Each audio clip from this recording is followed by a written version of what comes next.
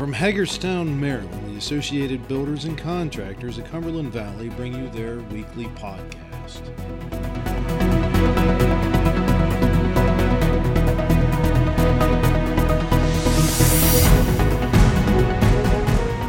This week we are talking to safety professionals from our members within ABC about how they're dealing with some of the new regulations for the COVID-19 outbreak.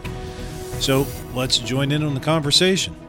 Have you guys started that process of rewriting those manuals, or do you think your manuals and certain procedures will just have a new look? Is that what you're alluding to? Well, right now ours is the addendum because right away general contractors and Bill, you could probably speak on this a little better, but general contractors were asking for our plans. So I would say right now, and it's kind of an addendum, if you will, but yeah, it will definitely be, it won't be COVID specific. It may be more like pandemic or, I don't know how that wording will be, but it will definitely be a chapter in the manual. Yes. So what about Bill? How are you guys seeing this, and have you experienced any refusals or lackadaisical approaches to this, and how are you planning to handle that if you have that in the future? That's a good question. It's really dependent on the phase of the project. I would say, at the beginning of a project, when everything is outside, it's really hard to justify wearing a mask when the guys are 30 feet apart outside, not in interior settings. So there's not a whole lot of repercussions that can happen at that point. What I'm seeing is a lot of agreement when we're inside on a roof without a hesitation. And most times the subs understand that. As far as repercussions go, all you can do is remind the guys that it's not, that mask is not for yourself, it's for the other people around you. And that's the constant reminder that we need to keep reinforcing to the guys. It's not for them personally, it's for the other people around them. I think the biggest misnomer I think you got to agree with is the scientists don't even know the percentages of asymptomatic folks with COVID-19. And those are the spreaders. They may not have any side effects whatsoever. So, taking the temperature and telling them to stay home if they're sick doesn't qualify with that type of person. And that's the ones we need to be concerned about on the safety end. Yeah, one of the most telling things I think through all of this has been the few places where they've had large-scale testing, and they have found that basically they had 30% or so more people that were asymptomatic than what they had thought originally. And the other kind of side note on that, we've been seeing some pieces in the news recently saying that possibly some folks that were sick last year, October, November, December, here in the United States, that had a persistent cough and kind of couldn't get rid of it for a few weeks, that may have been COVID-19 as well, because some of those folks are testing that they have the antibodies. So this thing possibly could have been around longer than we think it was here in the United States. It's very, very possible. Anybody else on the refusal to follow COVID rules or any experience with that? Me personally, I haven't had anybody that's refused. I hope that they feel fortunate to be working right now and be deemed essential in the state of Maryland. But I haven't had anybody. Now we've had some, which is typical. I'm sure everybody has. We've had some people that have had some trouble with some of the PPE, whether it's a health issue or the PPE issue. So we've had to change some things around and be creative a little bit. But we work through those things. But I haven't had anybody say that I absolutely will not do this. What about the folks? And I'm asking this. I've not been out to any job sites, but I've been traveling around some, going to stores, doing our local shopping, and we see quite a few people that are wearing face masks that cover their mouth, and it's not covering their nose. Whether that be the large nose piercing they have gets caught on the face mask, or they're just for whatever reason they're not doing it. Do you find yourselves needing to go through training with folks as well? Don't forget, this is how you wear your mask. You got to have it over your nose and over your mouth, all of those types of things. Or do you see some of those things on job sites? And again, I'm just trying to capture what's that real world look like out there for everybody that's listening, so that everybody can be encouraged to, kind of know what training they should be doing or what other things they might need to do to make it go better on the job site. I've seen a little bit of that, and just a reminder, they usually pull it right back up. There again, I think that's some of the working through some of these issues as you cover your nose. Now you're fogging up your safety glasses.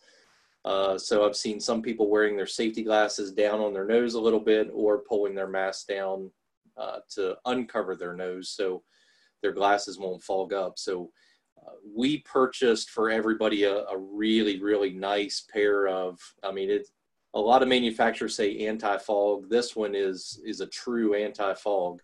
And we gave everybody that. But for our guys wearing prescription safety glasses, it's a little bit more challenging for them. We're trying some different items to use as an anti-fog, some residential cleaners and things that help. But we're working through those issues. One of the, just as a side note, one of the things I found in the concrete world when our biggest problem was going in and out of our kilns, which were high humidity, and keeping your safety glasses on. And we found that the Rain-X fog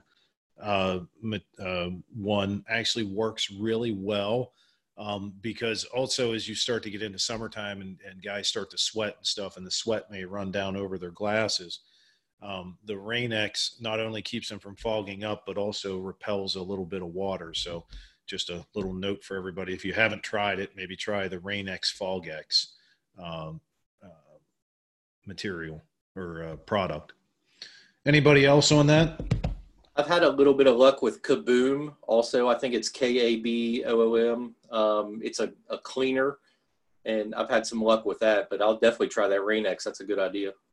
And as soon as we're done with this, I'll call Rain-X and Kaboom and see if they want to advertise on our podcast. Sponsorship dollars there. Yeah, exactly. Anybody else on that subject? So we'll move on a little bit as we are starting to see, specifically in Pennsylvania, as we are starting to see some of the relaxing of the rules. We are seeing that being done from county to county. So we are specifically located, I'm located in Franklin County, PA, and the county right next to us, Fulton County, has went to the yellow, and Franklin County is still under red. And so that means as we are working from area to area, we're going to start to have to really pay attention to what is going on in those specific jurisdictions. And I was curious, how are you guys handling that? Do you have a protocol put in place? Or are your companies just saying, we're going to follow the most stringent out of all the places we work, we're going to follow the most stringent. We're going to do that everywhere on all of our job sites. What have been your tactics there? Donnie, what about you guys? Because I know you guys travel a good bit between all the different areas. How are you tracking what you should be doing, and what is your company's stance on that? Currently, we are still following the most strict that's out there. Our take on it is it's always easier to be, more stringent than to be underneath. So that's what we're looking at right now. We're actually going to revisit everything. Once a week, the head shed has been revisiting everything, looking at what's going on where. But right now, it's still we're still requiring our employees when they go to job sites and everything like that to wear their masks, try to maintain the 6 foot social distancing and all that. We're kind of doing the same. Is in Maryland, there are a couple counties that are a little bit more of a hot spot than others. So those counties have more stringent regulations. So we're just kind of keeping it the same, is just corporate wide, doesn't matter where you are. That way it eliminates a lot of gray area. What about Breckville and Hellman? Well, the exposure prevention preparedness plan pretty much covers any part of the country would work in, whether it's in Pennsylvania, in a red, yellow, or green county. It really wouldn't matter at that point. Having construction as an essential business, we're obligated to follow the CDC and OSHA guidelines, and that's pretty much where the plan stands at that point.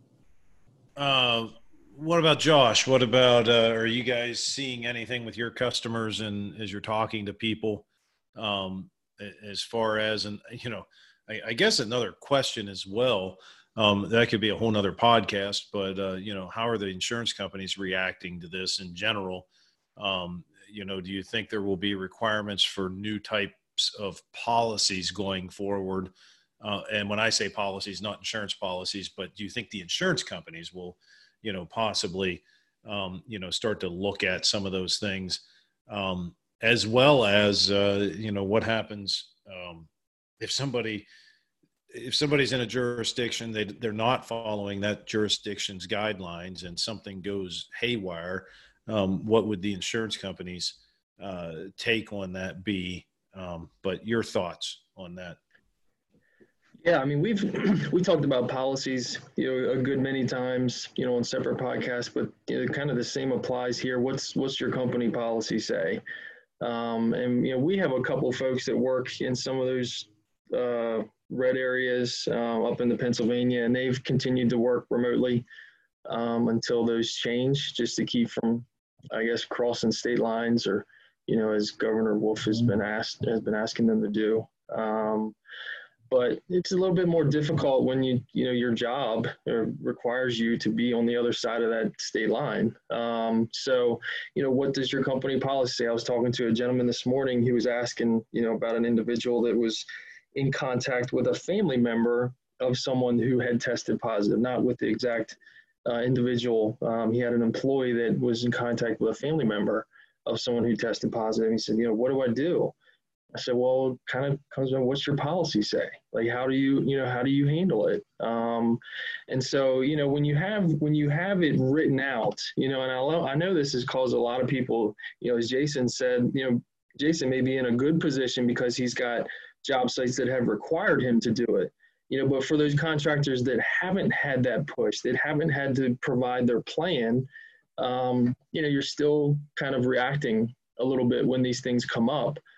So, where Jason, may say that it's probably done his company well to have been put in a position where they had to provide that because you're kind of on the front end. So amending policies, is certainly going to continue to happen as these, different rules change from week to week.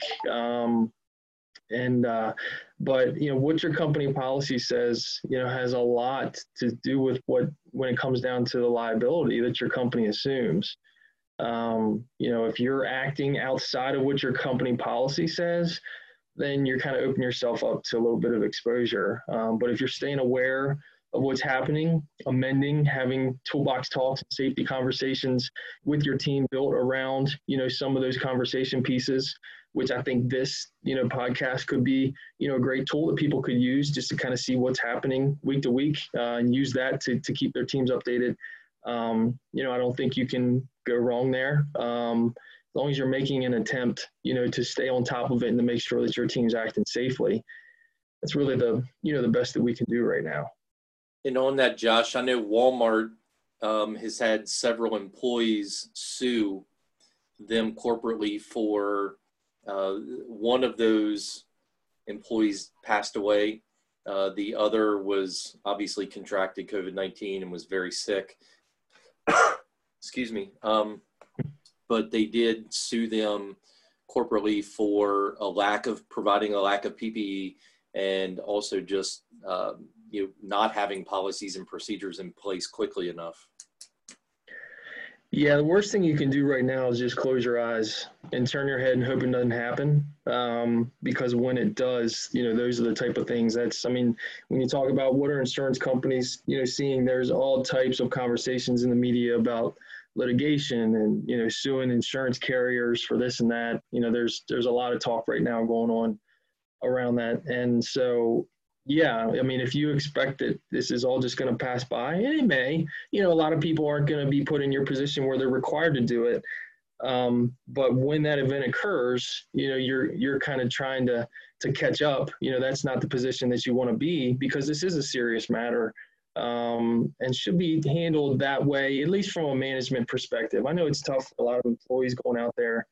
But as an owner of the business, you do have an obligation to create a safe working environment. And if you're not educating your employees, on what they can do, like you said, handing out those glasses, to the guys, providing them with PPE that they need, you are kind of opening yourself up to some exposure if something were to occur that could be targeted, specifically to that job site that you're on. So, yeah, policies, We've talked about, I think it's been mentioned in nearly every podcast to some degree. It just you can't say it enough. You've got to make some changes right now to how you handle this. And on that note, we just unveiled this morning for our staff our return to work policy, which is a 3-phase policy. Currently we're still under phase 1. I'm having everybody work remotely, and occasionally for key operations, there could be one person at a time in our office. For us, we typically would not have classes during the summer. We are trying to do some remote classes right now, but we are planning to continue that phase 1 probably until, providing that the governors have relaxed the regulations by that point in time, probably till July or so. Amos, is that national or is that Cumberland Valley? Cumberland Valley. Okay. Just Cumberland Valley. I expect that we will probably never go back to being in the office. Every employee being in the office 10 hours a day, every day. I don't think that'll ever happen again, for various different reasons. The only thing, though, to the point for us, when you think about it, when we do get to the point that we are able to have some classes in person, I think it's important that we take the cleaning part and the disinfecting part very seriously.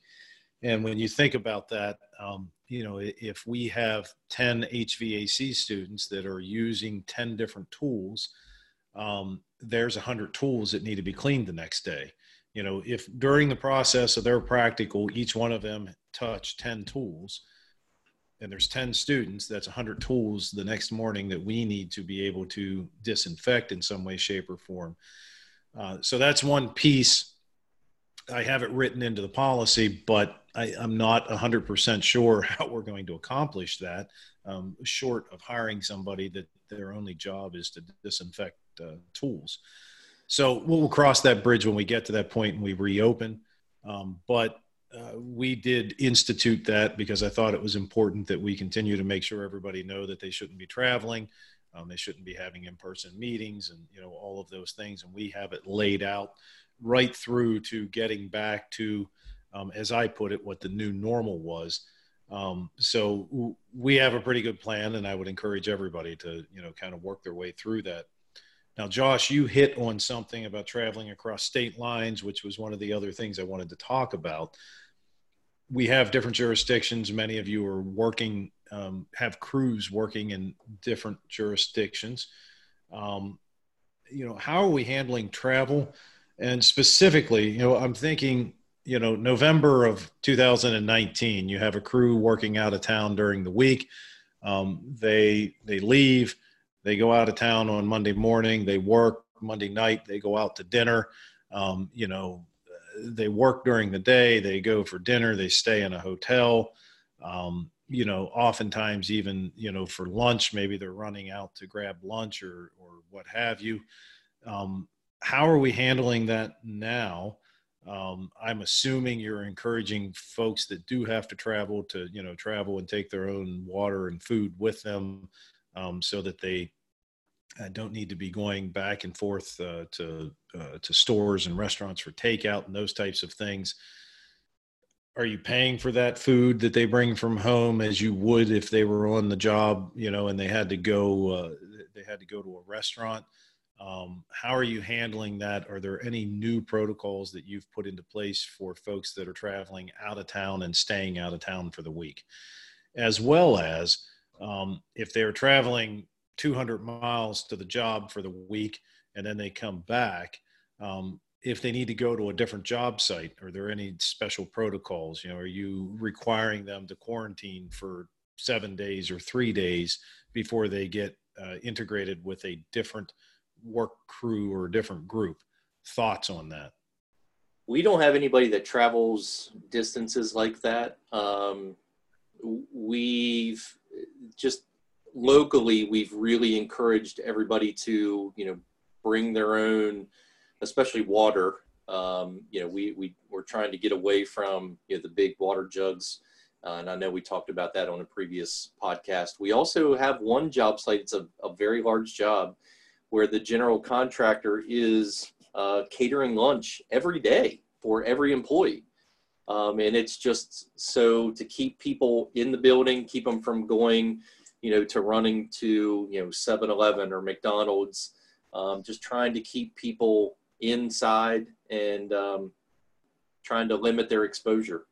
What about the mixing of crews? Or are you doing anything special there if individual A is working with crew A for 3 weeks and then they move from crew A to crew B? And specifically to you, Jason, because you did say you have people working on a few job sites that have had COVID-19 cases. If you pull people from that job site to go work with a different crew, is there anything outside of the questionnaire that you would do with that person? Or are you really striving to just keep people dedicated to individual jobs so that you're not, for lack of better terms, you're not cross-contaminating jobs? Thoughts on that? And as well, with that same question, what about travel in the middle of the day from job site A to job site B? Are there any special precautions there? We're really trying to keep the crews together.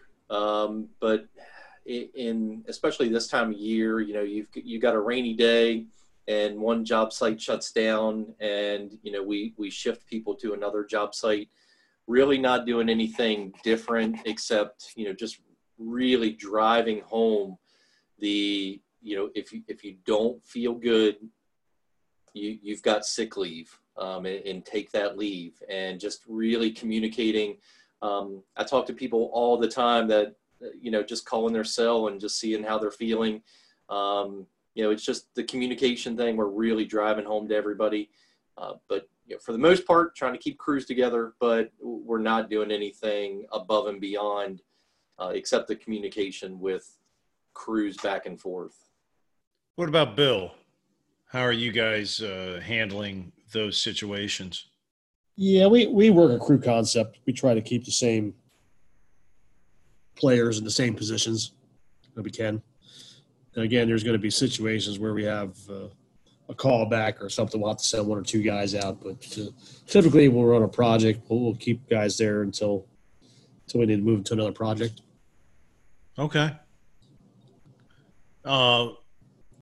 What about digging and rigging, Donnie?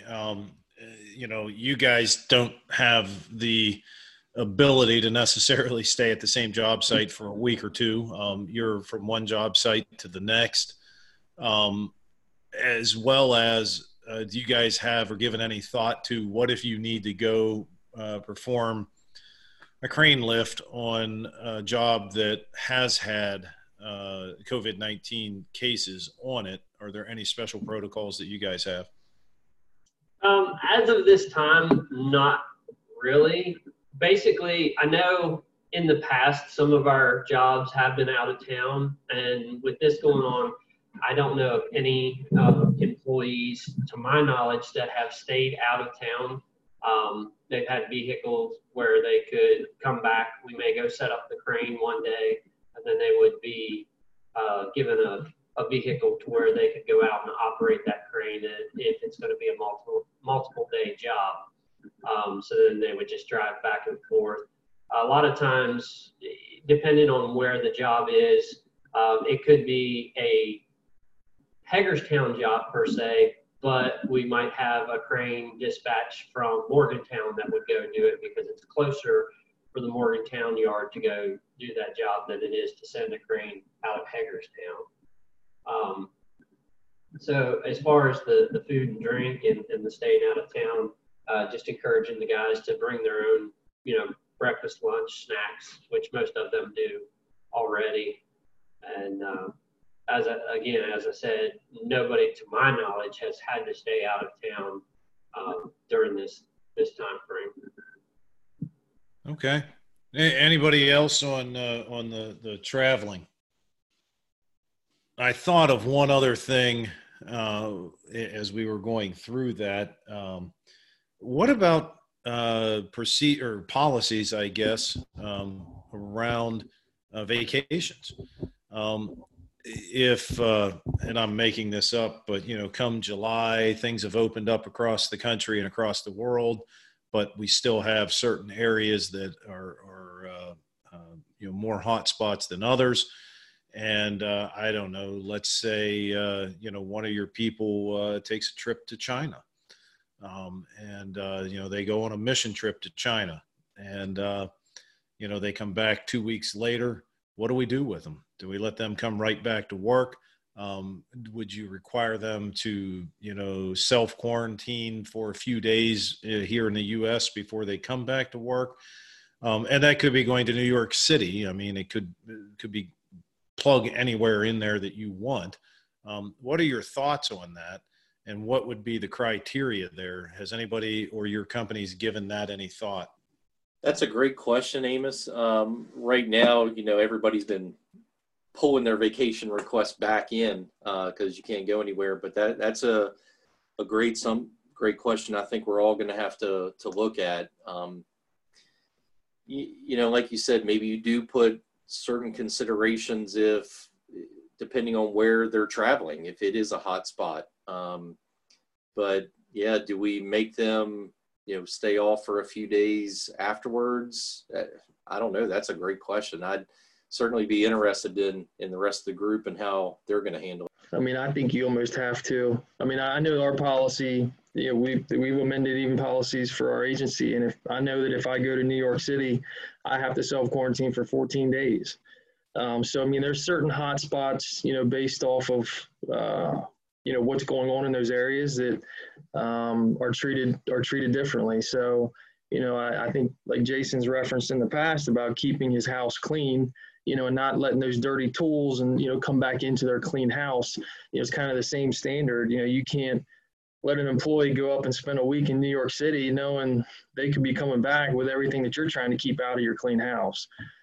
So, having policies set up that treat the level of concern in that area. And if somebody decides to go there, that's certainly their decision, but, it is going to affect how they come back into your workplace. Cause, like Bill said, you're not just protecting that person, we're protecting the 20, 30, 50 other people that are working around them.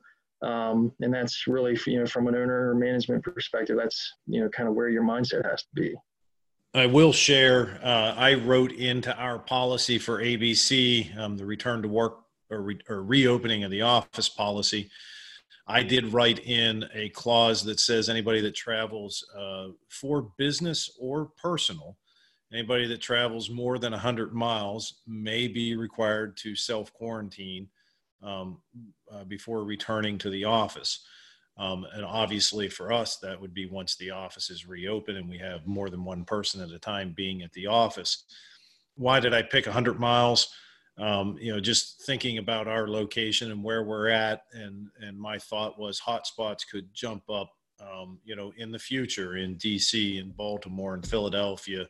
So Pittsburgh for that matter.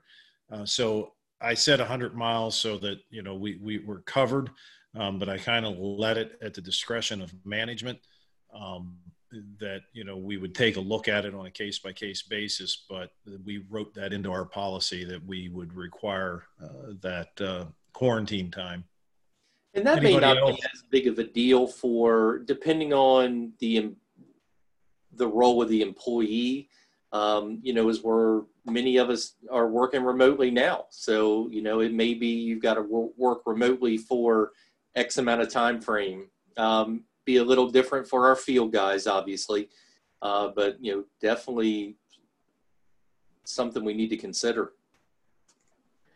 Well, and Jason, I think anybody that's in a service role, these days you may not be working on a team, you may not work in an office, maybe you work in your own truck, and people think, well, he's not going to affect anybody else on our team, but he's coming into close contact with homeowners or, people from other companies.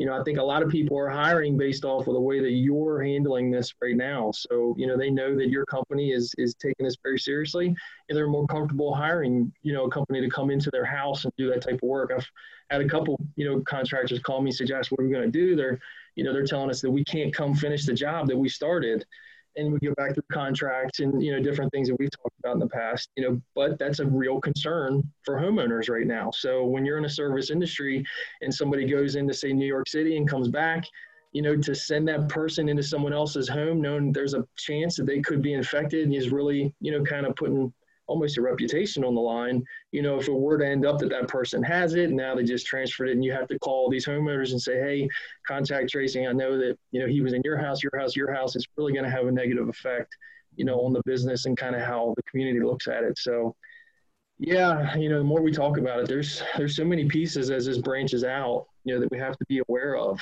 when employees leave and go into some of these hot spots, if that's their choice to do so, and how the company handles it. Absolutely. We've actually as well, I read this the other day, a service business that basically was creating a schedule that you would be on for, like 2 days, and then you would be off for 3 days, and then the next person was on for 2 days.